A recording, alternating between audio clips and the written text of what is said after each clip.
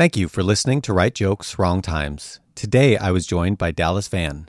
You can catch him on his podcast, The Antisocial Hour. We started the podcast talking about our clothes. Oh, that's hot. Hold on, can you see me? No, I actually don't want to see you, to be honest. Okay, that's good. That's very good because yeah, I'm naked, butt naked. Okay, if I could be completely honest, Uh-huh. I just finished mowing the lawn. I did chores all day, right? I thought you were gonna say I just got done jerking off. I was gonna be like, oh, whoa, Oh, I mean, come on. literally. Oh, get it? Come on. No. I've been awake for 5 minutes, so Jesus, chances are Yeah, good. buddy. Bro, I jerk off in my sleep. Dude, I was all sweaty and shit. So I was actually, for a little while, I was in the house, kind of finishing doing chores and shit. So I was underwear only. And I was going to take a shower right before the podcast. And I just didn't have time, right? I don't do video on these podcasts. So I was like, Do I do it underwear only? And I was like, no, I can't. I had to put on a shirt and shorts. Here's the difference between me and you. You wouldn't be able to speak to me on the phone if you were in your underwear. Bro, the amount of conversations, important ones, I've had butt naked, fucking taking a shit. The amount of important phone calls I have literally job interviews, stopped having sex with a girl where we're both sweaty and just nasty and rolled over and be like, hey, shut up for a second. I gotta take this. That's the difference between me and you. Hey, Grandma. Do you do a couple Hey, Grandma. I'm horrible. I've literally had my dad call during school. He's like, what are you doing? I'm like, just taming some strange. And my dad's worse than I am. He's like, hey, your mom used to love the whirly bird. I'm like, what the fuck's the whirly bird? It's when you stick your tongue in their ass. Oh, Jesus. Okay. Beyond all that, the fact that you're still hitting it. He mentioned your mom and you just breezed right past it. Oh, yeah. I mean, I'm here. I know that happened somehow. I know, but dude, you went straight to the move. I'd be like, oh, come on, man. I would hang up, actually.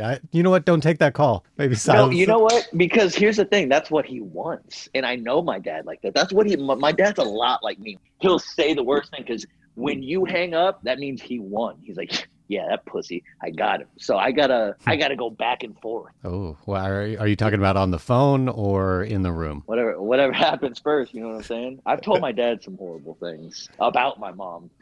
We're not even going to get into that. That's family stuff right there. I'm excited to have you on today, man. One of the reasons that I really wanted to talk to you is you are just about the exact opposite of me as far as energy, I feel like, right? I am very monotone. I kind of talk like this all the time. If I'm excited, I sound like this, so. There's just a slight giggle underneath your breath. It's exactly. Like the same monotone, but you can hear you're on the cusp of laughing. You get giddy like a little kid, bro. I love it. Oh, You're dude, so I innocent. do.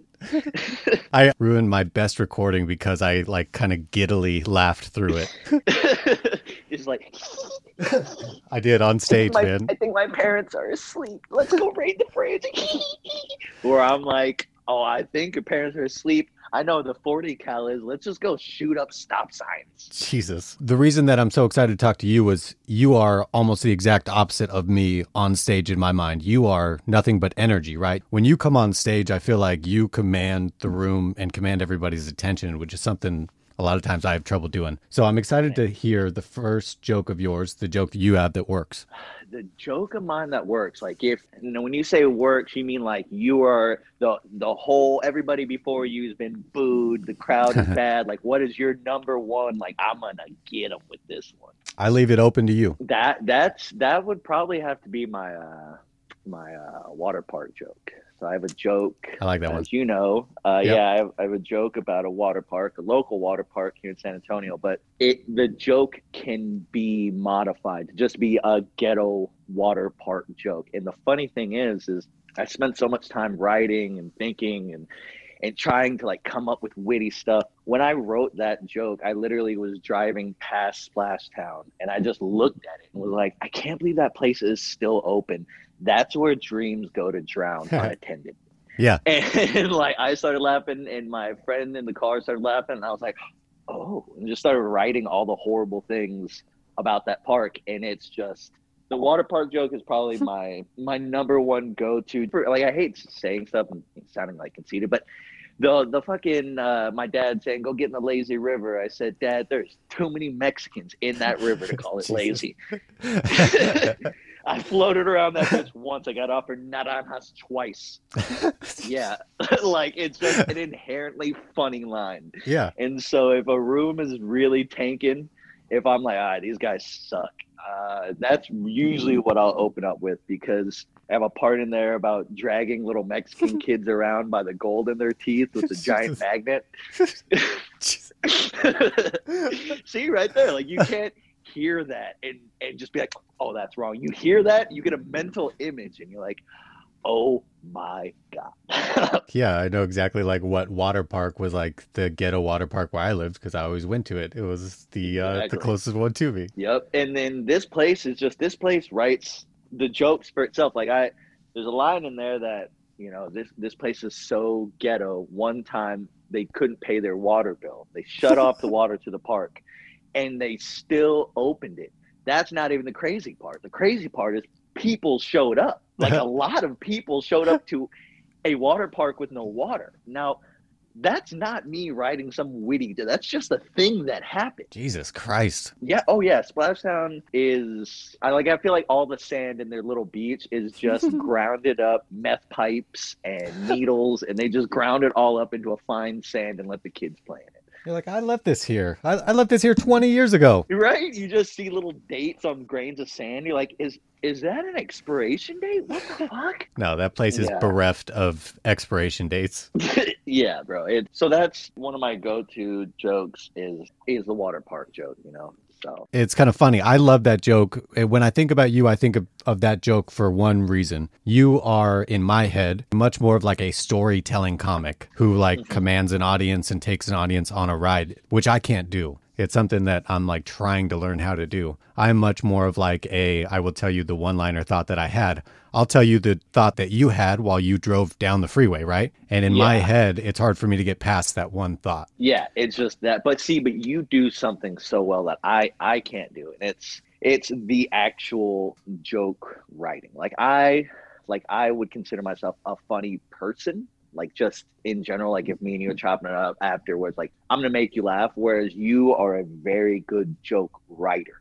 Like, it's not necessary. Like, you can say it in a monotone voice. You can say however you say what you're saying, it's going to be fucking hilarious. Like, you're very good at that. Whereas my thing is, I'm a storyteller. Like, let's pretend we're all at a party, drinking, smoking, and let's all just, like, it's story time, you know? Like, right. Let's go. So, well, dude, I'm so fucking glad I put clothes on before I did this, because I would hate to look down and watch you blow me like you just did. So I would love to get to the next segment, which is a joke of yours that didn't work on stage. So give me a joke of yours that you wrote that you loved that didn't work on stage.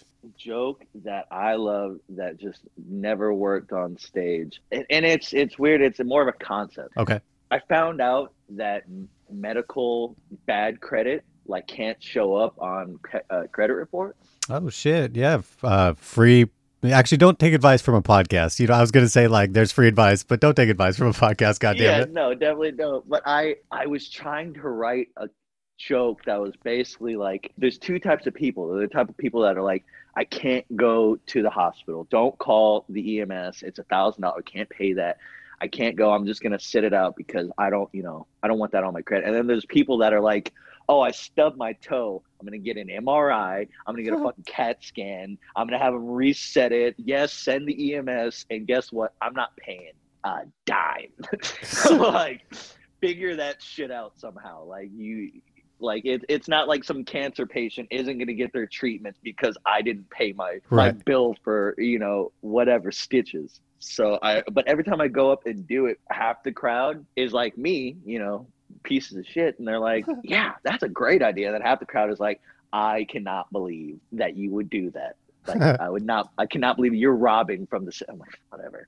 So that one's tanked on me numerous times, but I try it. I love that I fall in the category of people that, like, let's say I got knocked unconscious and I came to right before they were about to put me on an ambulance.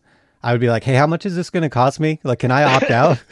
You know what I mean? Like, I'm in that bracket of people. Right? Like, did y'all already charge me for showing up? Or is it like only if I get in and go? How does this work? They would be trying to put me in the ambulance and I would be like a cat, like clinging onto the sides of a tub. Trying to... It's like, no. Don't charge like, me. Sir, you have bones sticking out of your throat. Leave me alone. He's shredding his cards right now, right in front of us. It's amazing. Yeah, see, and it's weird because I used to be like that, but then I've had so much random like medical bills, and I've just always it's been such a burden. And then I found out one day they're like, oh well, that stuff doesn't show up when when they run your credit. When you want a big ass TV. Yeah, exactly. When you want that big ass TV, they don't care about that. Now that one time you were late on your phone bill, somehow that counts. Yeah. But the time you cost the state $20,000, nah, they're gonna have to figure that out one way. They send it off to collections, and oh well. It's a write off, man. Yeah, see, a lot of people don't like that joke. I guess it's too real. You've hit the stage much more recently than me, so I'm excited to hear what you've been writing about right now. Well, I got 2 jokes that I've been kind of working on. Yeah. And I feel like they're right on the cusp of being jokes that don't work and being jokes that work. But one of them is... Wait up, if you don't mind, can I ask you, did you write these pre-COVID? Like, were you working on these pre-COVID or... No. Okay, that's what I wanted to know. You hit the stage more recently than me. I'm like, is it weird to get up and just continue a joke you worked on? If it's new, that's like all the stuff I'm going with lately. Yeah, no, it going up now and trying to work on material that I was writing, 6-7 months ago. Yes. I don't have the same connection to it as I did then. You know what I mean? I got 2 jokes I loved then that I was kind of cultivating, and now I'm like, how do I pick them up again? Yeah, exactly. When you're not in the moment, like a lot of my jokes are just things that happen in the moment on stage, and then I build from there, a snowball. Yeah. But so I kind of had to scratch a bunch of stuff I was working on, and now I've been writing a joke about because what have we all been doing? I've just been watching TV and hanging out. Doing nothing during this quarantine, and I've been watching a lot of like NASA unexplained files, yeah, and like alien stuff, and it's basically a bunch of dweebs like trying to be like, well, what if? It's like NASA's like, oh, okay, well, this is what happened, and then these dweebs are like, okay, but what if the Nazis went to the moon? And it's like, okay, y'all guys are just crazy. But there was one where they were basically saying NASA sent a nuclear weapon to Jupiter. Like they would. Yeah, exactly. And they're like, NASA sent a nuke to Jupiter. And what actually happened, and I guess they sort of did, NASA had a satellite that was orbiting Jupiter. Once they're done with the satellite, there's really nothing to do. So they just sent it into the atmosphere. And let's see what the fuck happens. Yeah, and basically blew it up on the planet. Crash landed it on the planet, blow it up. Well, these satellites have plutonium in it. So when they explode, it is like a giant nuclear bomb, like huge. So yes, technically we did send a nuke to Jupiter. No. The joke was... No. Okay. If I smoke a cigarette and flick it towards a nuclear power plant and it explodes, I didn't send a nuke. I just flicked a cigarette, okay? They had all the nuke shit there. They had all the nuke shit there. That's their fault.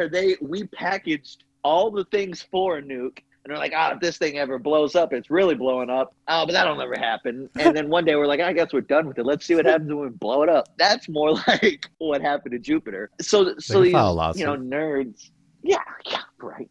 Fucking Jupiter file velocity, that'd be great. So these fucking dweebs are like, can you believe that we nuked Jupiter? And the joke is, yeah, I believe we nuked Jupiter. It's billions of miles away. We nuked New Mexico, and it's right fucking there.